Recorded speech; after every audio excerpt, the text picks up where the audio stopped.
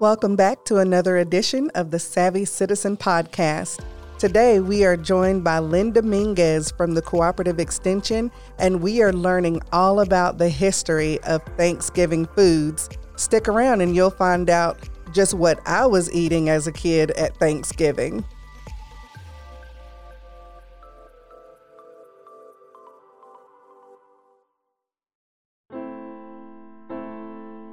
The elegance of the past will be a party for all seasons. Bridgerton comes to the Gaston County Library. Be prepared for a costume contest on December the 2nd at the Gaston County Public Library's main branch. More information at gastonlibrary.org. All right, welcome back to another episode of Savvy Citizen, the podcast from and about Gaston County. I am Elizabeth McGee, your host today, along with D'Andrea Bradley. And we are here with Linda Minges from the Gaston County Cooperative Extension, and she's going to share a little bit about the history of Thanksgiving foods. So welcome, Linda.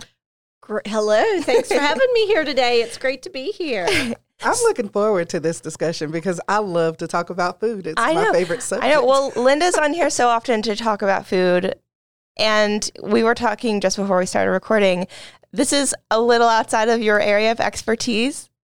Yes, but it was very interesting because I learned a lot in the process of just putting some of these things together. Mm-hmm. And it's a great time to revisit our history and think about the season of Thanksgiving and don't take it for granted, too. Exactly. And, of course, talk about food. Yes, absolutely. Yeah.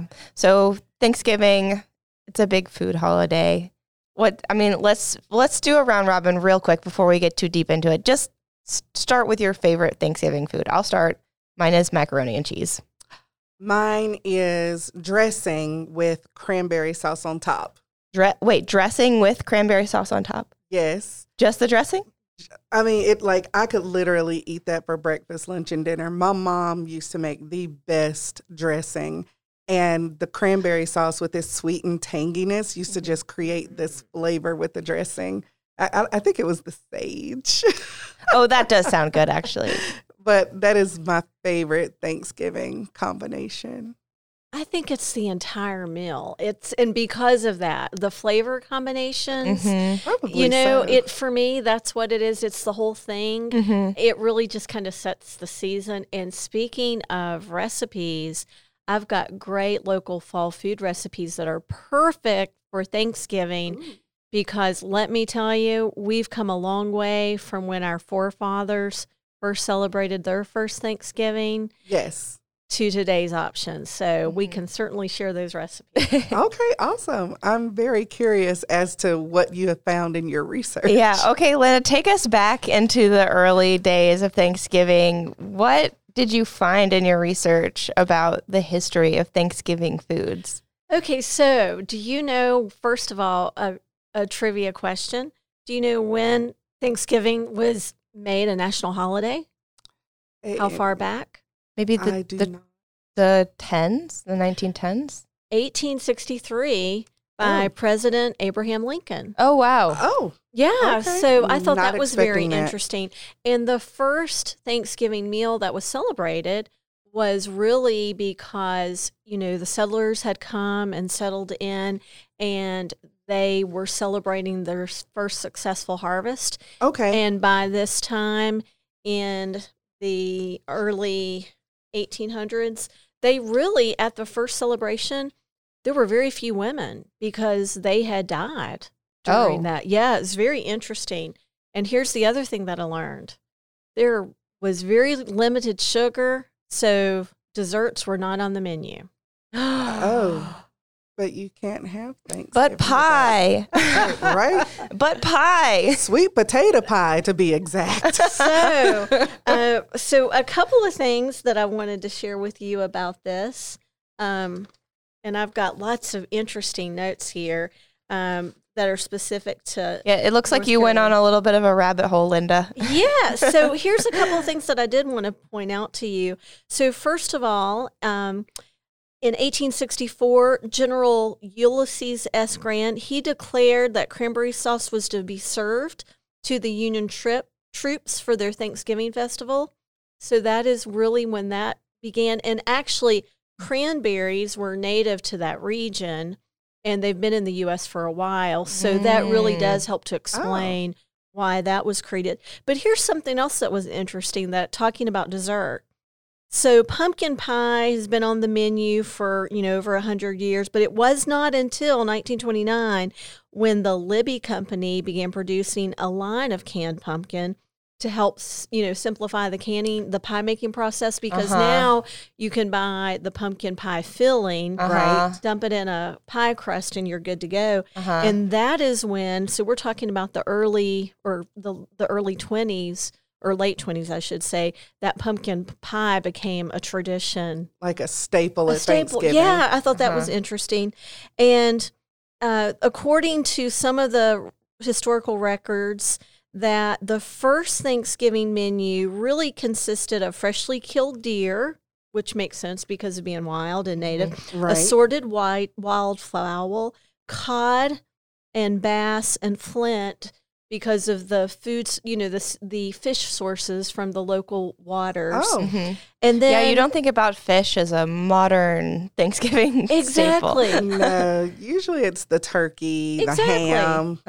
Exactly. Oh, and we're going to talk about North Carolina and the turkey, how that progressed. So along with that, first of all, prior to this, turkey was domesticated from central Mexico and in the southwestern part of the U.S. And then, in terms of when we get into North Carolina, I told y'all I was prepared with notes. Y'all gave me a great challenge.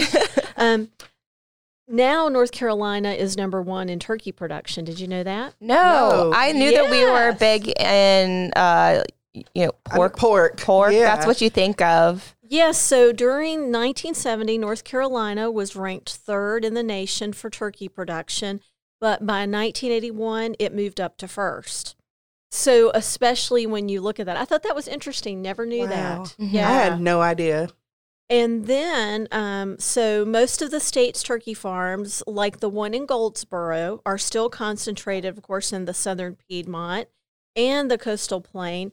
And Goldsboro Milling Company, they actually began in 1916 as a feed mill, and in 1958, it turned its attention to raising turkeys. And then by the 1980s, the company joined with Carroll Foods, later Smithfield Foods, to form the Carolina turkeys, which eventually became Butterball, a brand that we, now see across the country. Oh, absolutely. Yeah, so that was interesting. That's amazing. That is.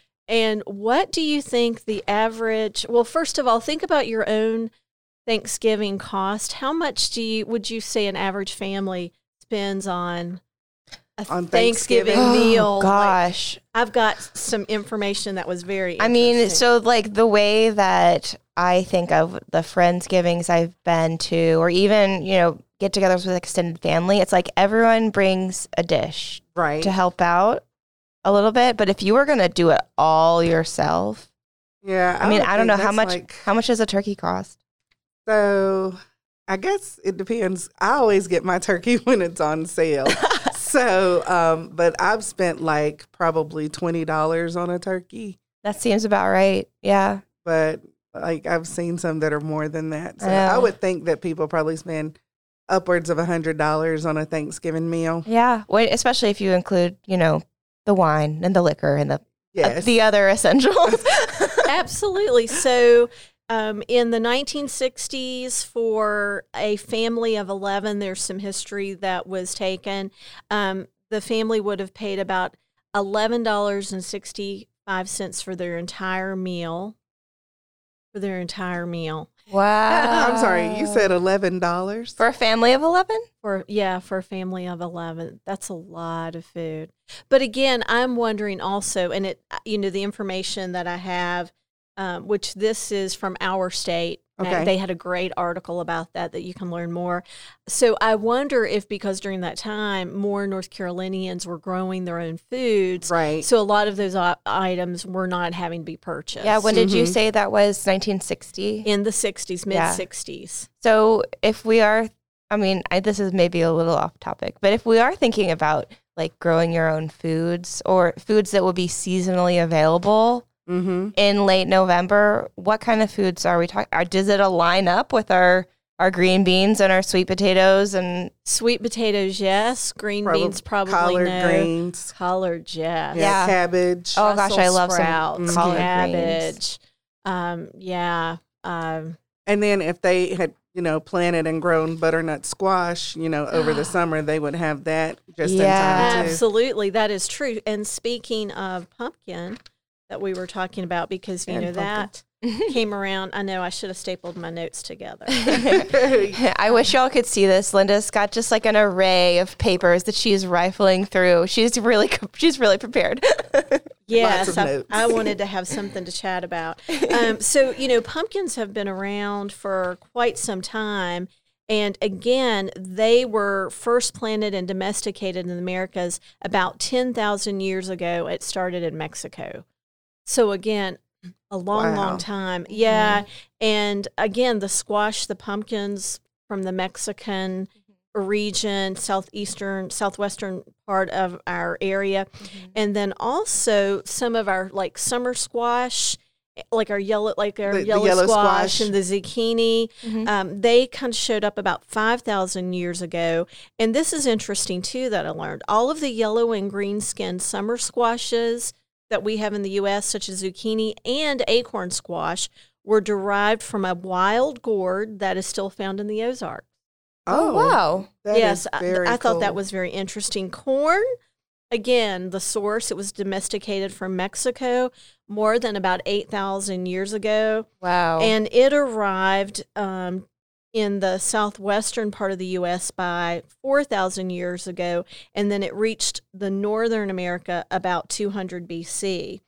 And it was interesting to me because, again, during the first harvest and the first meal, there were a lot of dishes around corn, almost like a corn stew or a porridge. Okay. And a lot of the research talks about the fact that, many of that first meal, because there were no ovens, so there were not, and there was limited sugar, so there weren't sweets, but it would have been like a stew, more of a stew, and some, like the deer and the fish, and these stews that would have like the corn and maybe some beans. Oh, wow. Very interesting. And I did mention to you, which I'm glad we've all had lunch, was the, it almost sounds like a spinoff of liver mush to me, the groundhog sausage. That's wild to me. So are we saying groundhog? Groundhog. Like a little furry groundhog. Like the one that pops out of the ground and tells you if there's going to be more winter or not. Oh.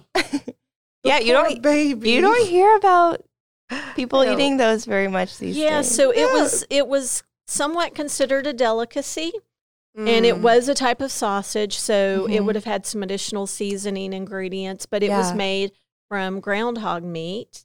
And most often, the meals were large stews that would have some variety of those additional ingredients. There was also made from the corn this item, and I've never seen this before, and it was called Sofkey, Sofkey. And this was made from, it was like a thin porridge made from corn, and it was eaten as a soup or sometimes drunk as a beverage. So that was a staple as well. That's an interesting texture. You know what strikes me about this conversation, we're talking about beans and corn and squash, and I'm reminded of the Three Sisters planting arrangement, the Native American method of planting a stalk of corn, and then the bean sprout can grow up the stalk of corn, and then the squash plant lives in the shade, and it's like just a symbiotic relationship between those three types of foods. And also nutritionally, it's a pretty complete meal with the protein from the legumes and everything. And I'm just thinking about so many of our Thanksgiving Day staples we learned about from Indigenous Americans. And I don't know, I think that it's really important to recognize that, especially on Thanksgiving. Definitely. Absolutely. And in fact, and you mentioned a very good thing, that, in fact, who really was the push behind making Thanksgiving a national holiday was Sarah Josephia Hale. And she was the author of a lot of different writings, but specifically the nursery rhyme, Mary Had a Little Lamb.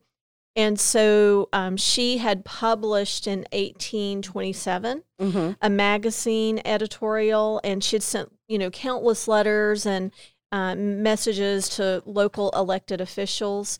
And she actually has the nickname of the Mother of Thanksgiving. Oh. So that is when, in 1863, President Lincoln actually, and that was during the height of the Civil War, made that proclamation. And it was, that first meal was also to recognize the success. And then the president was really trying to bring together people and create more peace and unity during the time of war. And that's really how it started. Here's another interesting thing that I learned about. Think about all the other traditions we have around Thanksgiving. So we think about like the Christmas parades. Did you ever think about how those got started around Thanksgiving? No. So some of the information that I learned was because we were coming out of the Depression. That is when some of the stores, it was a marketing step to get people and consumers back spending before the holiday season. Okay. So these, Macy's parade and other communities started then having local Thanksgiving parades, and it got people shopping and thinking about their holiday seasons. Oh, wow. Okay. Wow. It all ties back to buying things. It really, really does. But I was also still amazed thinking about the fact that how many people had not survived, and, English persons coming here and trying to grow and create a life, and how difficult that was. And, I think you really mentioned, Elizabeth, a great comment about this is such a good time to go back to and reflect on the things that we're thankful for, right? And being able to come and look at that, because those issues and the importance of peace and unity are probably more important today than ever before. Absolutely. Yeah. Absolutely. Yeah. So you mentioned when you were talking about the first Thanksgiving, how there weren't a lot of women present. Do we know why?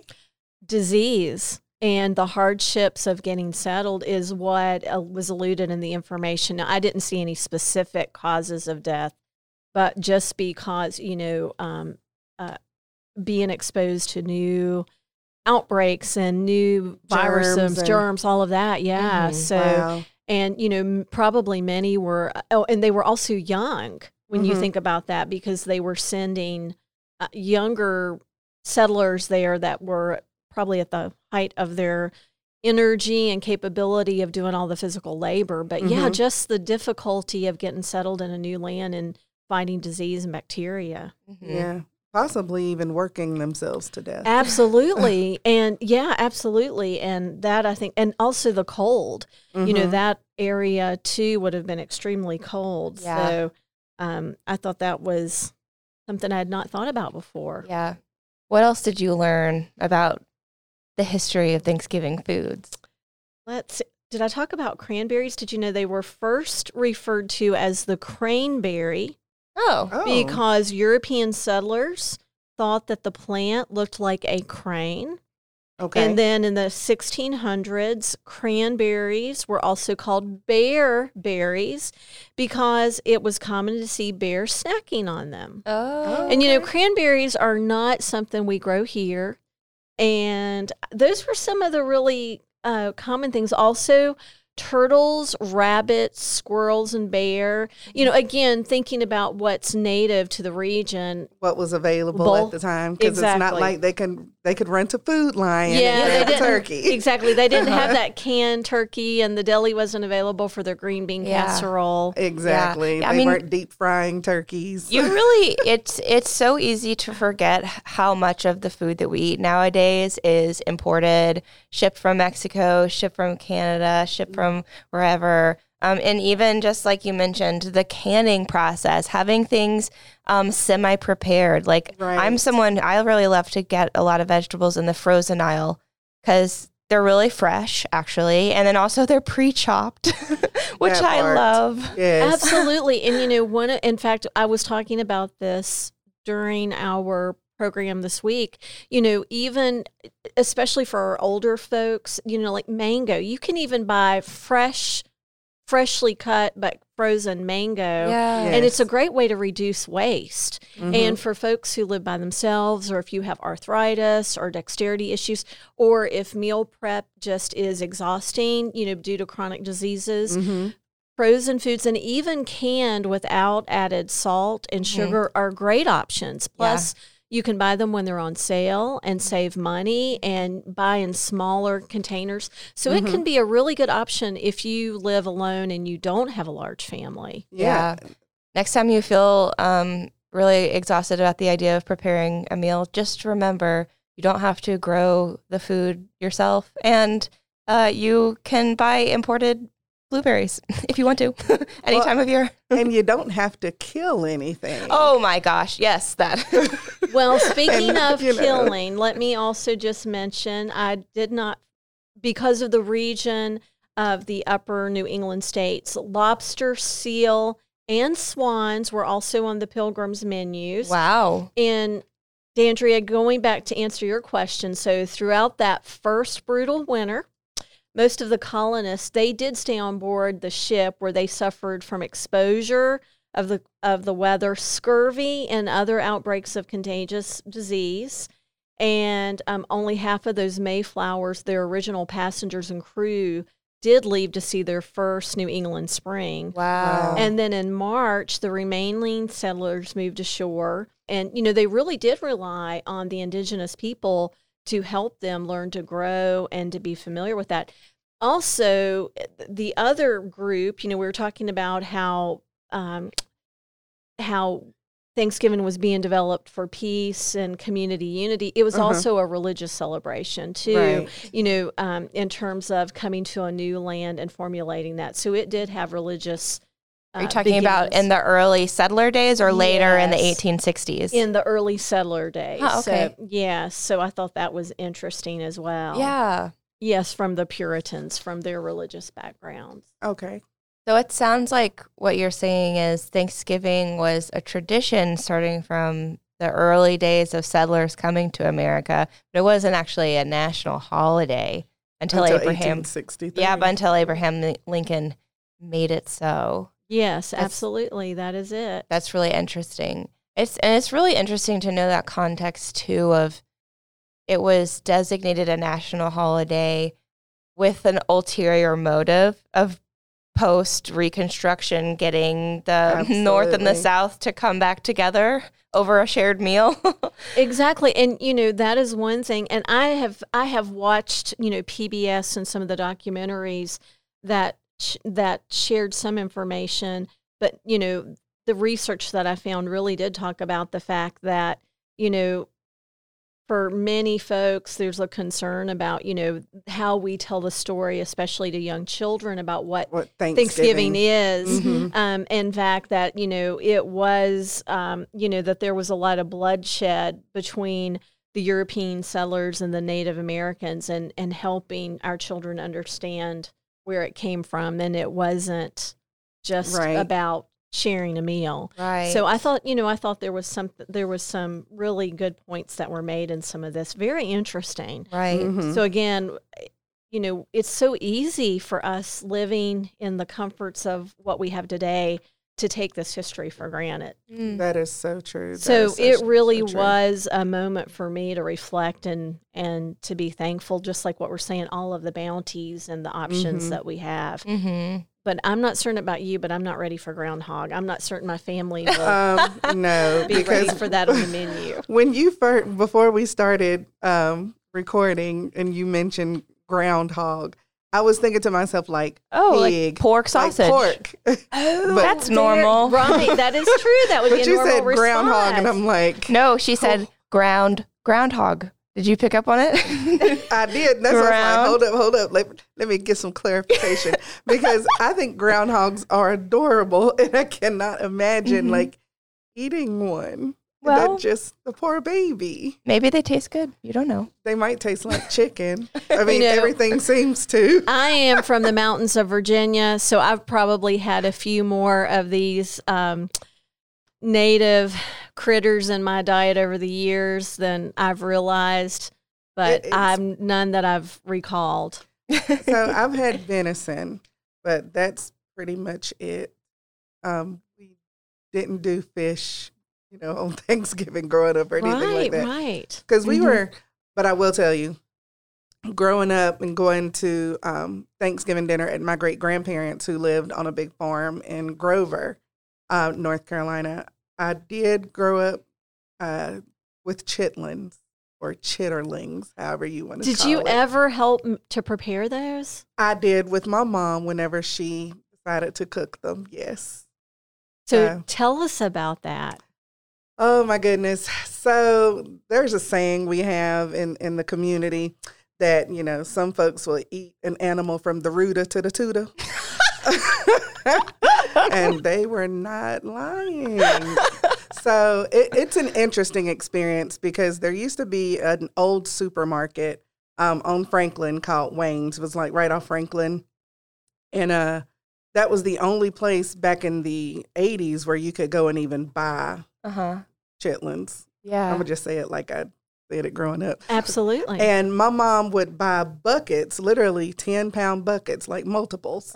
And she would let them thaw, and then I would help her wash them really, really well. And she would parboil them multiple times. The first time she would parboil them, she would literally put like a cap full of bleach in the water to kind of help kill the germs and stuff. And she always did that. She'd parboil them about 2 or 3 times, where literally she cooked everything out of it. And then after she parboiled them, then she would cook them because she wanted to make sure everything was clean out of those absolutely. chitlins. Yeah. But yeah, and she would, just cook them with, spices, and to put the flavor back in, she would use chicken bouillon. I'm like telling her recipe right now, her secret. Is she going to get mad? No. But I grew up eating them, and I haven't had any in like years because it was just so much work, and I got tired of helping clean chitlins, so I quit eating them. But So can you describe the flavor? So my mom used chicken bouillon to put the flavor back into them, and I like to put hot sauce on mine. But it kind of had a chicken flavor, not a chicken texture though. But I liked them the way she would cook them, and we would eat them with like collard greens and candied yams and cornbread. And my pawpaw, my dad's father, he also cooked chitlins, but he cooked his with hog punch. And I liked his too. So, yes, I grew up eating very Southern country meals. I have not had chitlins, but I have had hog's feet.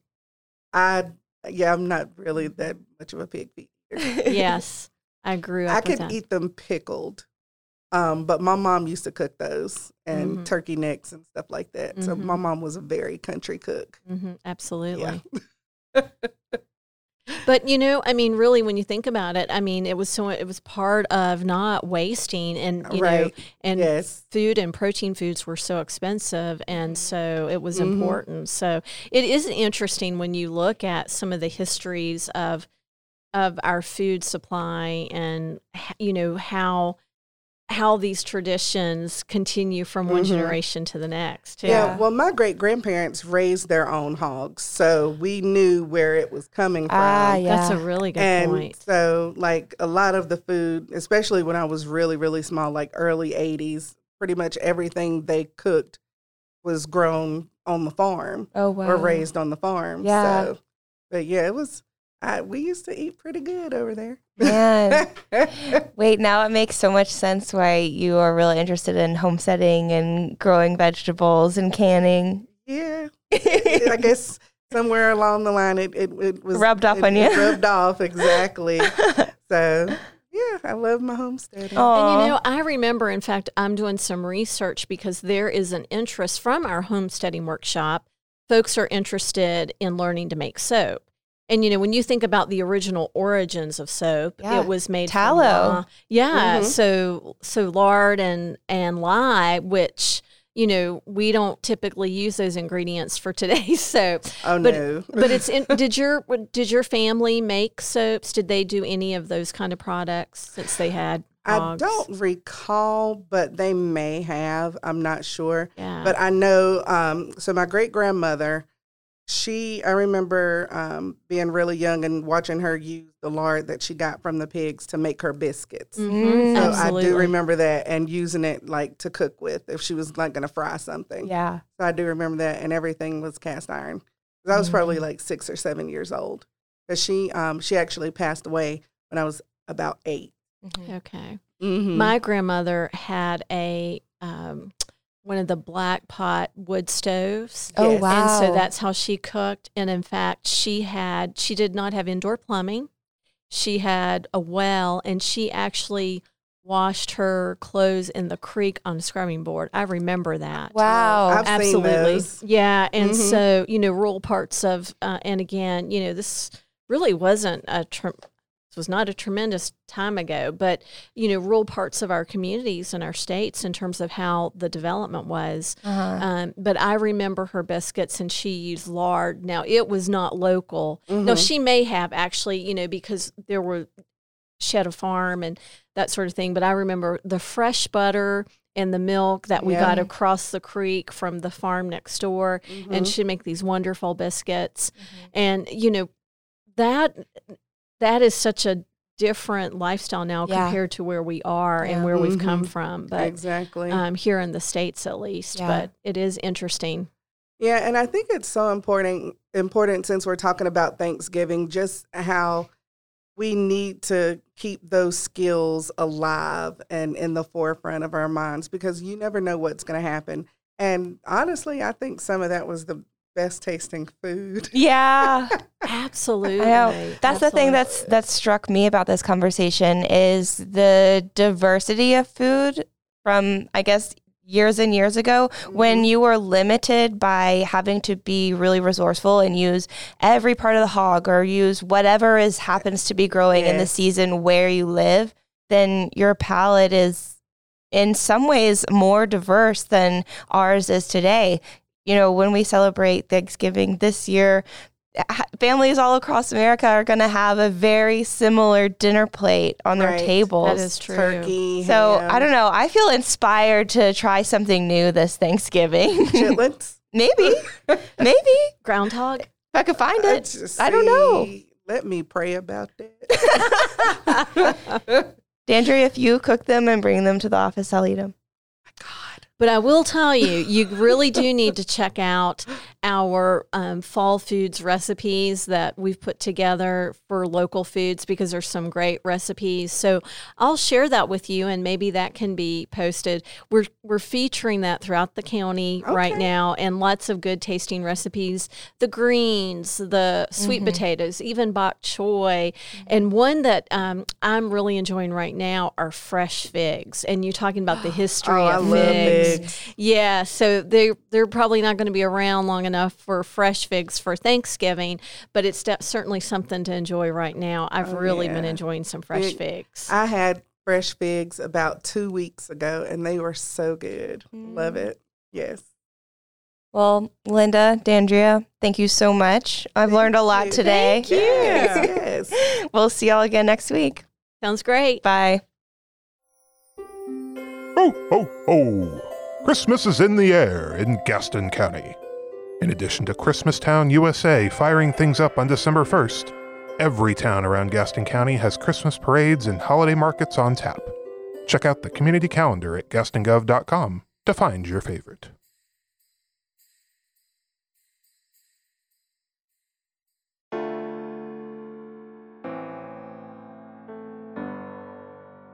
Thanks for listening to this week's episode of the Savvy Citizen Podcast.